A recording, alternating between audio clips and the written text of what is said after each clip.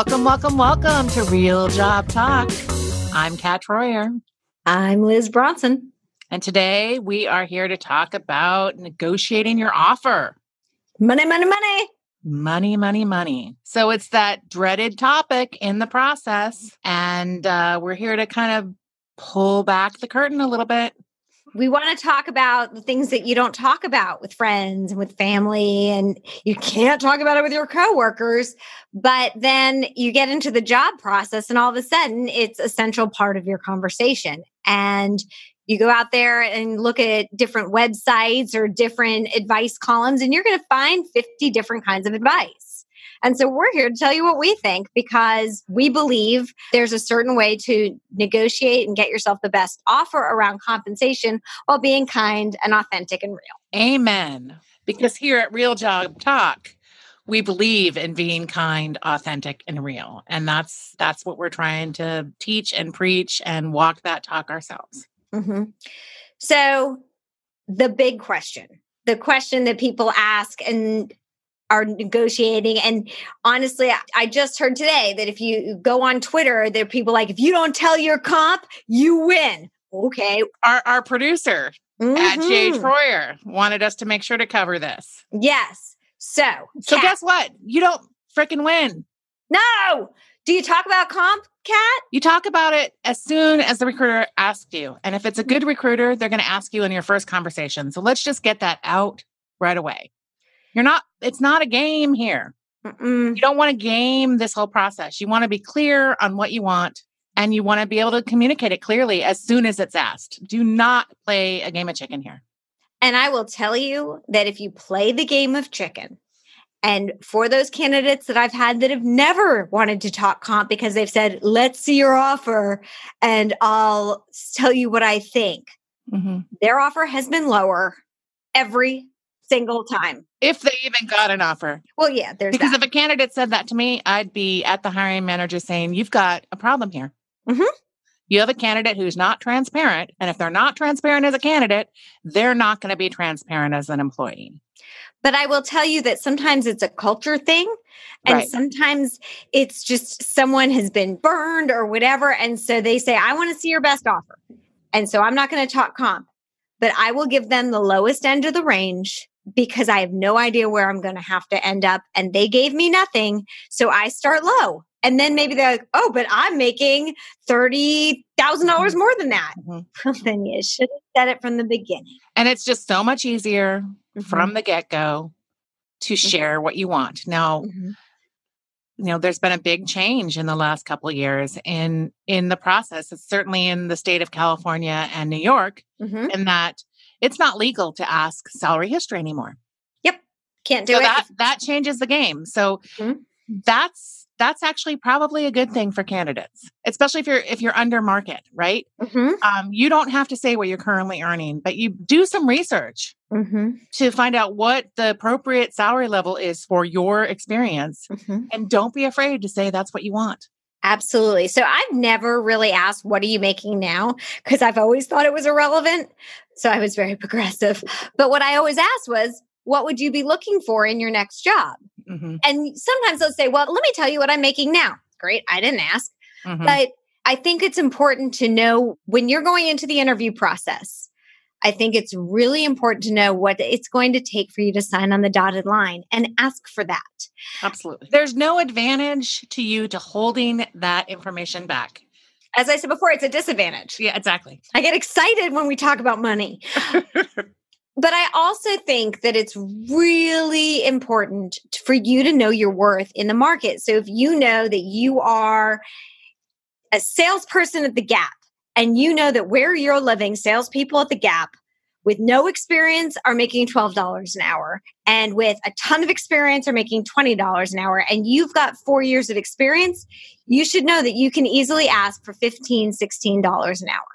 You ask for 22, you're not getting the job. And you're not being reasonable. I'm going to go a step further there. You might disagree with me, Liz. It happens occasionally. It does. If you're a salesperson at the Gap, you've been a top salesperson at the Gap for 4 years, you go ahead and ask for that 20. And you might just get it if you really are consistently a top performer. But no, go in saying that I've always outperformed. I've always exceeded my numbers. This is why I deserve above where my normal range would be. And so I think that there is a piece of knowing your value on the market. Sometimes it's, well, I had an offer from a company I'm not interested in. They were going to pay me X, even though right now I'm at Y. So you really know what your market is worth, but you also want to think about total compensation. Absolutely. It's more than just your salary or hourly with this case. Mm-hmm. So Liz, what is your best advice on how people figure that out? Because that's a question that I get a lot. I don't know, where do I go, Kat? I mean, how do I know what my value is? I mean, what do you say to people when they ask you that question, Liz? Well, always start with your friend, Mr. Google or Ms. Google. Always look it up. Try to go to salary.com. I don't trust that stuff that much, honestly. And sometimes you can find random salary stuff online, and it depends very much on your industry and what you're doing. But my best advice is to go to peers in similar positions, which is super awkward. But if I said to you, hey, Kat, I'm looking for a new job and I'm not sure what I should be asking for. I know you do the same thing as me and we're roughly the same level. What do you think I should be asking for? Or what are you making? Friend to friend, ex-colleague to ex-colleague. Okay, so do you see how she depersonalized that and didn't say, what are you making? She asked, what do you think I should be making? And that way you don't put the person on the spot by saying, what are you making? Yeah, that's good to point out. Also, Kat may say, well, I'm making this, but I also have fully paid healthcare where I don't have to pay a dime for myself and my family. I have a 5% match in my 401k. I get $100 a month in commuter benefits, and I get my gym membership. That's what I was going to say. And the work gym is amazing. Woo! And all of that stuff adds up so much and cannot be discarded just because the base compensation isn't exactly what you were thinking. Absolutely. You want to look at total compensation, and you can trust us because we're both entrepreneurs. So we pay for our own benefits, right? So we know how much insurance costs. We know, we understand the extras, probably more so than when we weren't entrepreneurs. So total compensation is where it's at. There's also often stock options involved. Whether that's a mature company or a startup company. We're going to talk about that a little bit later because there's a really big difference in those. And there's a difference in risk level there as well. But any kind of option situation, it's not guaranteed because even big companies, stock prices can take a dive. Absolutely. So at the end of the day, what you want before any interview is to know what you want to ask, but ask questions around total cash. What kind of benefits does the company have? Is there a bonus plan? Is this an equity play or is it just straight cash? So that you can kind of have an idea of the kind of base compensation that you would be asking for. But if there's no bonus, you're going to ask for a bigger base comp. And if there is a bonus, you have to think about it as the total cash you want to bring home in a year. And that's just something that you need to be prepared for in your head. But be open and honest in that first call. Say, I'm looking to make, and maybe you give a range with a delta in it of I'm looking for this to this. But if you say that your low number, if they come back with that, you can't say that's insulting or something like that. You have to be okay with it. So give a range that you're okay with. And also, you're always in a better position to find a job when you're currently working. And we've talked about this in previous episodes. So, keep your job for as long as you can because you're just a more attractive candidate when you have a job. In terms of compensation too, if you're saying bonus is coming up, so maybe I can get a sign-on bonus to cover it or something like that, you're going to be able to negotiate a better compensation package if you are currently working than if you're not. But sometimes you're looking and you're not working, and maybe that cash comp number is different because you need the job versus are looking for a change and can be more picky. Know what you are going to take at the time, but also know that that number is only going to go up slightly incrementally year over year. So don't lowball yourself because then you're going to end up in a lower situation in perpetuity. I don't want to make a generalization, but I'm going to. Sure. I found, and we didn't talk about this before we started recording this, but I found that men would negotiate more than women as a general rule. So to you women listeners out there, please don't be afraid to negotiate. Unless, as we've talked about in past episodes, the offer comes to you, final offer, right? Best and final offer. Those, when you hear best and final offer, then you may not want to push back. No. If you don't hear best and final offer, the job search time is especially when you're employed.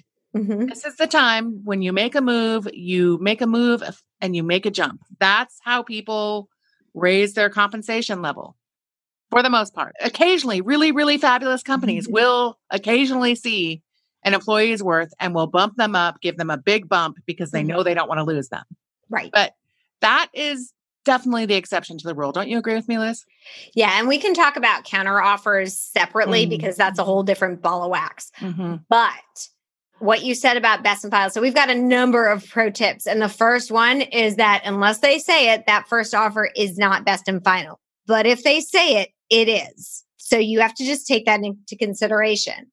Always, listen to that, but always know that you're expected to negotiate, especially if your role is a negotiating role. If you're in sales or any other role where you negotiate on the job, I have had companies rescind offers because the person didn't negotiate. Yeah, that's brutal. And they brutal. didn't feel like it was part of who they were. And I'm like, ay. But that absolutely happens. So be prepared to negotiate your package, but listen if they're saying you can't negotiate.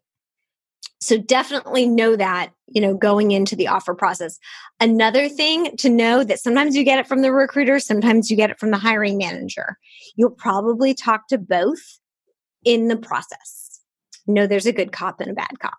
A good company has definitely decided who's good cop and who's bad cop.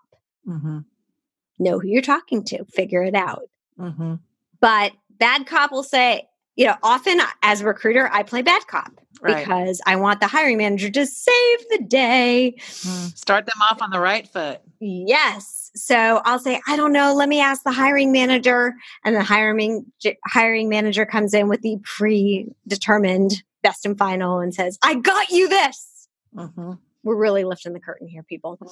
Know that most jobs, there is room to wiggle. And know that those good cops and bad cops are on the same team and they're talking. Yeah. So don't be afraid to ask for more. Worst case scenario is they say no. So many times I've seen a yes or a counter that might be somewhere between, right? Which is a negotiation. So it cannot hurt to ask as long as it isn't a best and final offer. So you have to be sensitive. You have to, pull on that advisory board that we talk about, your personal advisory board. If you've got an offer and are not sure what to do, go talk to that person that you respect who might be a little bit more senior in your career, or the person that I have a friend who's, almost 10 years younger than me, who is the best negotiator I have ever come across. I mean, this woman moved from the Bay Area to Boston, and she got her stock options covered. She got the sale of her house covered. I mean, she is amazing. Awesome. And it's because, you know what? She's an amazing person and she knows her value. And I've never seen a better negotiator in my years of experience. And this is not from a candidate that I've seen. It's just watching her. And I would say you brought up a really good point about the moving costs, and that's super rare and usually at the very executive level when things like that happen. But there are often things that you can't negotiate. I always have people, can I have an extra week of vacation? No, we have a 3-week vacation policy. I can't give you 4. Now, if maybe you're getting married or something is happening and the manager says, take that 4th week and I'll turn a blind eye. You can do something like that, but that 4th week isn't in perpetuity because you have to follow the policies of the company. But maybe there's a sign-on bonus, or maybe there's an agreement on your hours. Like, you have to look at what could be negotiated. And the main things that I think can be negotiated are base salary, sign-on bonus, and equity. Equity. You cannot, but not vacation. And if you are relocating, there are pieces of the relocation package that sometimes can be negotiated. Mhm. Sometimes it's, this is the relocation package for this type of position, and this is the relocation package for an executive position. But then sometimes you can get a sign-on bonus to cover the extra parts. Yeah, and some companies don't even have relo packages. Yeah. And occasionally they might cover the cost of a U-Haul to get you from point A to point B. So, and that's what they do. That doesn't mean they're a bad company. It's just that they might not need to do a lot of relo, but they really like the candidate. They'd like to make it work. So they'd like to, make a gesture that would support the candidate. So, right. But they're not going to get Blue Cross Blue Shield because your doctor likes Blue Cross Blue Shield. If they don't offer Blue Cross, they're not going to all of a sudden offer Blue Cross to get you. That's just not how it works. And if sticking to your specific doctor is something you need to do, well, then you've got a special situation and you want to strategize appropriately for that special situation. And that's where working with a career coach would come in handy. And that's where your must-have on your job search list. Right. Back to another episode. Right. We've got 2 episodes on job search that we're probably going to load these all 3 in a row. So go back and listen to the last 2 episodes because, being clear on what you want is something that you want to be before you even get to this part of the process. And comp is part of that. Absolutely. So, okay, we're on our pro tips. And we're thinking about our package. So we've already known, we know it's not the best and final. We know there's a good cop and a bad cop. We just let them play their parts. And we know that things have been determined or sometimes haven't been determined behind the scenes. We know you need to be prepared to walk. If they offer you $20,000 less than what you wanted and you say, no, this is what I want, be prepared to walk. If you're making $20,000 less than what they are offering you, oh my goodness. Yeah. Do not accept that job. You're taking a step back. And the whole idea with making career moves is a career progression. And except, I have an exception, Kat. Well, there are always exceptions. Always. There are always exceptions. But talk about your exception. If you've been at big companies, you've been at a big behemoth company that keeps you fat and happy, and that is their retention tool. And you want to go to a smaller company that's more nimble, that will give you career growth. Where you can actually have more of an impact and your ideas can be implemented with just a nod from the CEO. You're looking at maybe a startup situation, right? Yeah. And then you probably will take a pay cut because, and this is a generalization, don't get down my throat, people, but if big companies use big money to retain their people, that is one of their biggest tools. And so if you don't want to be at big company or at a big company, you may sacrifice some base salary, some bonus. You may not have guaranteed stock. It may be more options. There are things that you give up, but you don't have the negotiating power and benefits of giant company.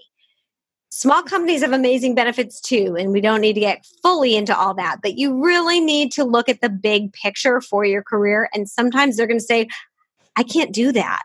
And I've said to people many, many times, I can't do that. If you need all of that, you need to stay at Microsoft or Amazon or Google or one of these big companies. But what I can offer you is this in your career bucket that they can't. And a lot of upside potential too in the form of stock options, right? In the form of equity. It's a gamble with a startup. I've worked for startups that have IPO'd and have had amazing success.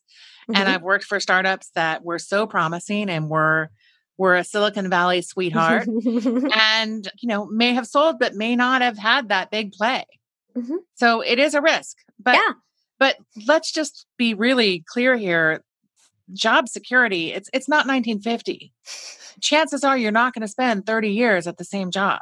Both Liz and I would probably recommend that you don't at the same company. Especially not on the coasts. Yeah. Especially not on the coasts. But again, that's where being ready before the process and having that beautiful checklist that we've talked about is important, because then you know what you're willing to sacrifice. And because this is what holistically you're looking at. It goes back to knowing yourself and knowing what you need to make a move and being firm in that. If a company isn't going to honor that, they're not the right company for you. No. And that's I don't know how many times I've had that conversation with people, and they're so disappointed because they have an idea in their head that they want to work for a certain company, Mhm. and they're willing to pretty much bend over backwards and put themselves into a pretzel to work for that company, and doing all of that is not attractive. No. It's like hiring managers can smell that shit. Oh, they smell desperation. And so back to your point earlier, Kat, if you are not working, they probably won't negotiate with you because they'll be like, this is what we've got. You need us more than we need. It's kind of, and it's this mental thing that happens, I feel like, where it's like, nope, can't do any more for it. Yeah, I know what you were making before, but right now you're making zero. So between zero and this, I'd take this. It's a real crappy thing, frankly. Yeah. And go back to your point, why it's better to hold on if you can, because it just puts you in so much of a better negotiating position because you can walk. Mm-hmm. And they know that you don't need them as much. Yep. It's just, you're just in a much better position to find a position when you have one. Mm-hmm. And we'll do another one about looking when you don't have a job. Well, we're hoping that y'all are going to send us some questions that we can address for you specifically, because that's what we are pretty excited about with this podcast. Yes. We want to answer your actual questions, not wonder what your questions might be. So what are some other pro tips, Kat, that we have not given? So we're encouraging you to ask for what you want, right? Mm-hmm. But you have to be willing to understand that when you ask, they may say no. Mm-hmm. So make sure that you're clear on what it is that what your bottom line is, right? Mm-hmm. And if you're asking for something above your bottom line and you're still interested in the job, it's okay to ask and they say no. And if everything else, lines up, it's still okay to move forward with that job. So don't be like a dog with a bone. Right? I mean, Liz is laughing because we both have experienced this, right? People who just won't let things go.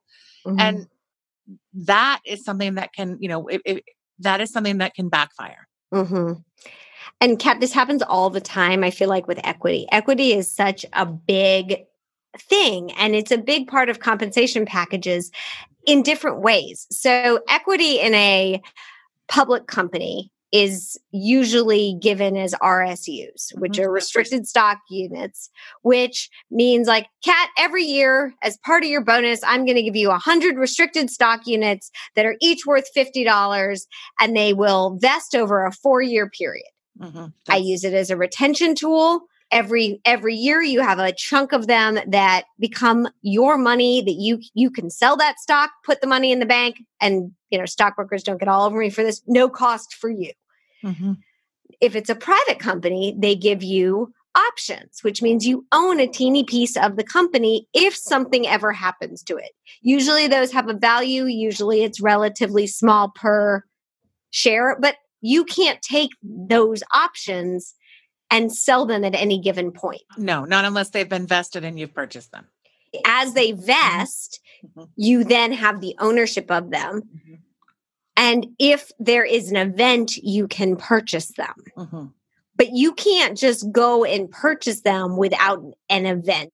So let's talk about an event. Yeah, go ahead. An event meaning if the company gets bought, if you leave the company, you often have the option to purchase your vested options. You leave the unvested options gone. On the table, right? On the table. If the company goes public, those options turn into actual stock units, which are then have a monetary value and you can sell when they are owned by you. So it's pretty complicated, but I will have people constantly who are at public companies want me to buy out their options. Yeah. It's not going to happen by my little startups. It does not happen in most situations. No. I have seen exceptional negotiators, and I'm talking top 3%. This friend of mine that I mentioned earlier, I mean, I've done at least 1,000 hires in my career. And she is the top negotiator that I've ever seen. And she's also, she's also a major A player and brilliant and strong people skills. And there's a reason she was able to get it, because she's worth it. Right. But I bet she's not low to mid-level. No, she's an executive. Yes. She's now a VP. Yes. And the executive negotiating. This was happening at the director level, and I have no idea what her compensation is. But it's good. I'm sure. I would say the process is the same, but the options are higher options, meaning what you can get are higher at the executive level generally, especially at bigger companies. Yeah, there's more wiggle room, right, at the executive level. Which, yes, is not fair because they make more money and, what about us little people? But let's just go with it. But usually a small company aren't going to buy out your options. Again, it's a retention tool. When I have someone who's in that position, they say, but I need $50,000 to buy out my options. I'm going to say no, because I can't do that. And it's not that they're not awesome. It's that I can't do that. And so you have to hear what they can and can't do. And you have to be able to say, well, this is what I need to be able to sign and feel really good about it. Here's where we're missing, and see what they come up with, but also come up with some suggestions. So you also have to be ready to walk away from the situation. If it's not going to come together to meet your basic needs, you have to be ready to walk away. Yeah. I would say your demands or, say what you want. One piece is also say why. So you offered me this. I want this because I talked to these 3 competing companies and they're paying this for this position. This is why I want that. Yeah. I'm just asking for market value. Yes. Or above market value because I'm worth it, because I'm a salesperson and I've killed it for the last few years. So I want to be paid more than your average salesperson. Whatever your reasoning is, have it so that you can say it, but don't say it like an ass. No, again, that goes back to be kind, be courteous, be polite, be pleasant to work with throughout the process, because if you're not, that red flag is going to be sent over to the person who's going to be your manager. And you're going to, even if they hire you, you're going to walk into the situation with several red flags. And it's just not a good way to start a job. Trust me. No. So because if I go to either the recruiter or the hiring manager, I want this, or I'm not coming to your company. You need to give me this. If it's the recruiter, I'm going to the hiring manager. Wow, they are demanding and super rude. If I'm the hiring manager, why do I want to have a jerk on my team? It's not going to win for you. Liz and I both have seen offers be rescinded based on the way a candidate has ball busted their negotiation at the end, at the final. An offer can be rescinded at any point before the line is signed. Yes. So know that. And so, hey, hiring manager, right now I'm at this. I was really hoping to be at that because this is the data I have behind it. And I was looking for a 10% raise, and I am going to be commuting an extra 20 minutes. And that would make me feel really great. And I'm super excited about working for you. Yes. Even lead with that, right? If you think it's the perfect job for you, go ahead and say it. Then go ahead and say what you need again. Yes. Kat, do you negotiate with more than one company at once? Like this hardcore negotiation? It's not a best practice. It's not a best practice. When you're shopping offers, a seasoned hiring person, I'm not just talking about a seasoned recruiter. I'm talking about a seasoned manager, someone who has been in the game before. They know it, and it leaves a really bad taste. So if you're negotiating hard, just do it with one company at a time. Do not shop offers. It's so rude. And here's the thing. Your career is a decades. Everyone you encounter, you might be encountering again. You might be dealing with someone who's much more junior than you right now, but 20 years from now, they could be the VP in the next role that you want. And guess what? They're not going to forget that you might have been a little bit of an asshole to them. And one of these days, very soon, we're going to do the You Can't Coach Assholes episode. Yay. But I have had people put candidates in front of me. Hey, have you heard of this person? Or have you ever? Oh yeah, I've talked to them. We're not going to call them because of how they acted. Now, I want to make it super, super clear. You can interview with as many companies as you want at a time. Mm-hmm. That's not what we're saying at all. You can actively interview for sure. But through that process, because you're asking all your good questions and you're thinking about things, you have a first choice, second choice, third choice, let's say. Mm-hmm. And so let's say you get offers from 1, 2, and 3. You negotiate with your first choice, not the second and the third. So you can simultaneously look at different things, but when it comes to the end, you're doing first choice first, because it gets back and it gets ugly if you're negotiating and playing them off each other. And your career is long, so play it right. Yes. Play it smart. So I just wanted to make it clear, like you can look at different things all together, but at the end, when you're asking for stuff, and especially asking for exceptions, it's only with one company, because if you get what you want or close to what you want, you are signing. Once I start to back and forth with you, you're signing if I get it for you. The only time you're walking is if I don't. And if you don't sign after all that back and forth, again, people have memories that go way back. Yeah. Oh, and if you negotiate hard and then negotiate an extra long time to really close out your current role, and then you don't come to the company, you suck. Just saying. Mm-hmm.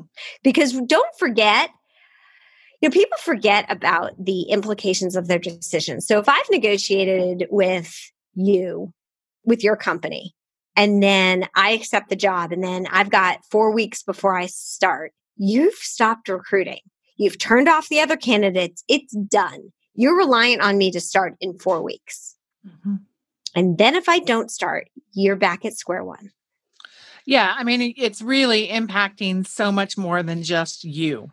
Mm-hmm. And that's always important to realize and to ask yourself, what impact is this going to have on others? Because there's a whole team that's been involved in working really hard to get you the best offer they can. Mm-hmm. And then putting the position on hold and having to start from zero is not an easy thing to do.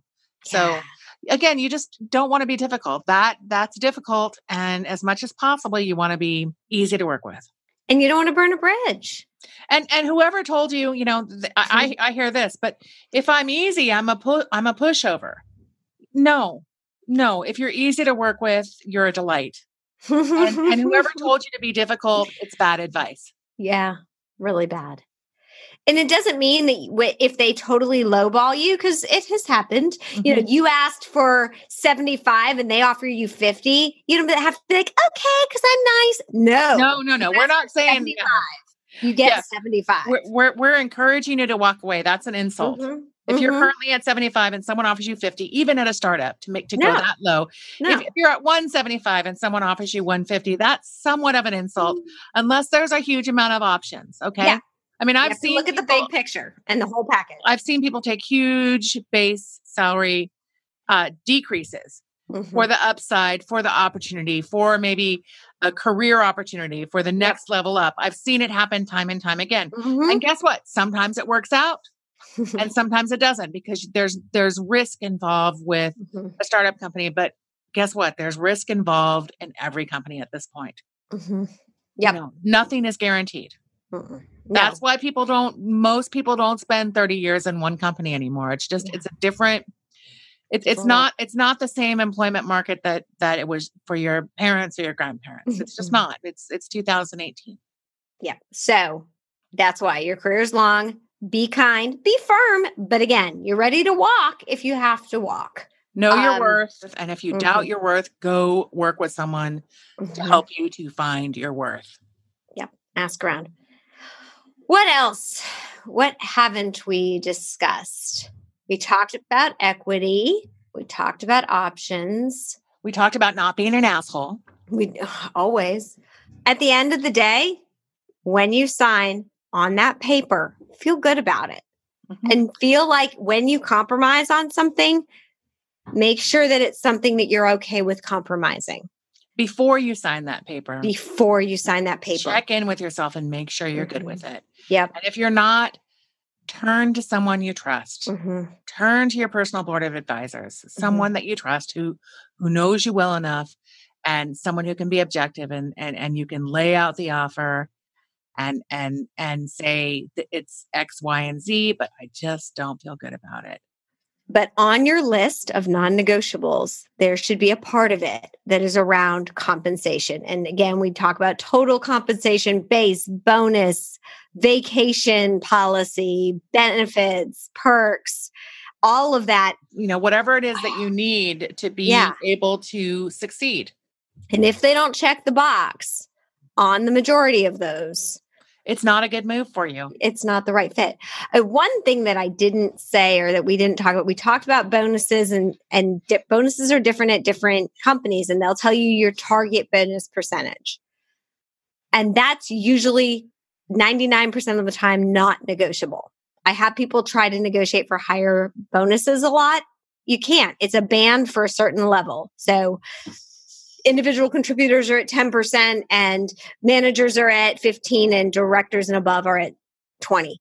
You can't change that, but you have to look at it at total compensation and know that it is not guaranteed. It's based usually on company, group, and individual performance. So make sure that your base covers your basic needs and don't make a move with bonus potential. No. Even though, Liz and I have worked for companies that paid fabulous bonuses. Yes. But not every company does. Mm-hmm. So make sure that your base is going to cover your basic needs. And that bonus is something that you can sock away or put toward a vacation or whatever, that it's not going to cover your basic needs. Yes. And in sales, it's usually very strict bands. We pay all of our inside salespeople this % base, this % bonus, and these are the numbers. And the way you get more money is by beating your number. So it's funny with sales, you can try to negotiate, but sometimes sales is just non-negotiable because everybody has the same base and bonus and the variable comes in killing it. Plan is the plan. It depends on how you do. And so for sales compensation, it's important to know what your target is going to be. So are you going to be expected to sell $1 million worth of product, $10 million worth of product? What did your territory do last year? So that you can get an idea of how big a mountain you have to climb. But know that the numbers there are very rarely negotiated because they're usually the same across company. If the company wasn't in business last year, you don't have that historical, but there's more risk there. So keep that in mind. The younger the startup, the more risk involved. You have to look at who is your market and what is the deal cycle. Is it a 6-month sale? Is it an 18-month sale? What's in the queue? What's not? If it's an early stage startup and you're starting from zero, you might have a really lean year before you have a really not lean year. And so are you willing to do that? And is your base compensation going to make you not able to pay your mortgage? If so, not the right time for you to take that job. And so know what the projected sales are and make your decision accordingly. But understand your risk profile going in by asking really good questions about variable and about commissions and things like that. I think we've covered most everything that we thought of, but we know that you might have some questions that we didn't answer. So send us your questions. I think that's it. Thanks so much for listening. If you have any other questions about negotiating a job offer, let us know and we will loop back with you. Happy negotiating. This is Real Job Talk, a podcast about jobs, careers, and what's not said at the water cooler. Our website with all Real Job Talk related information is realjobtalk.com. We'd love to hear from you. Please send us your questions, topics you'd like to talk about, and Real Job Talk stories. And you may find them featured on a future episode. Use the website or email us at realjobtalk@gmail.com. You can follow us on Twitter at Real Job Talk. And on Instagram and Facebook at Real Job Talk Show. My name is Kat Troyer. You can find me on Twitter at Daily Kat, and on LinkedIn, you can find me via Kathleen Nelson Troyer. And I'm Liz Bronson. On Twitter, I'm at Liz Beaks and Salt. And on LinkedIn, I'm Liz Bronson. Real Job Talk is a Tech Reckoning production. Our producer is John Mark Troyer. Our graphic artists are Lexi and Zachary Bronson. And we're here by the water cooler waiting to talk with you.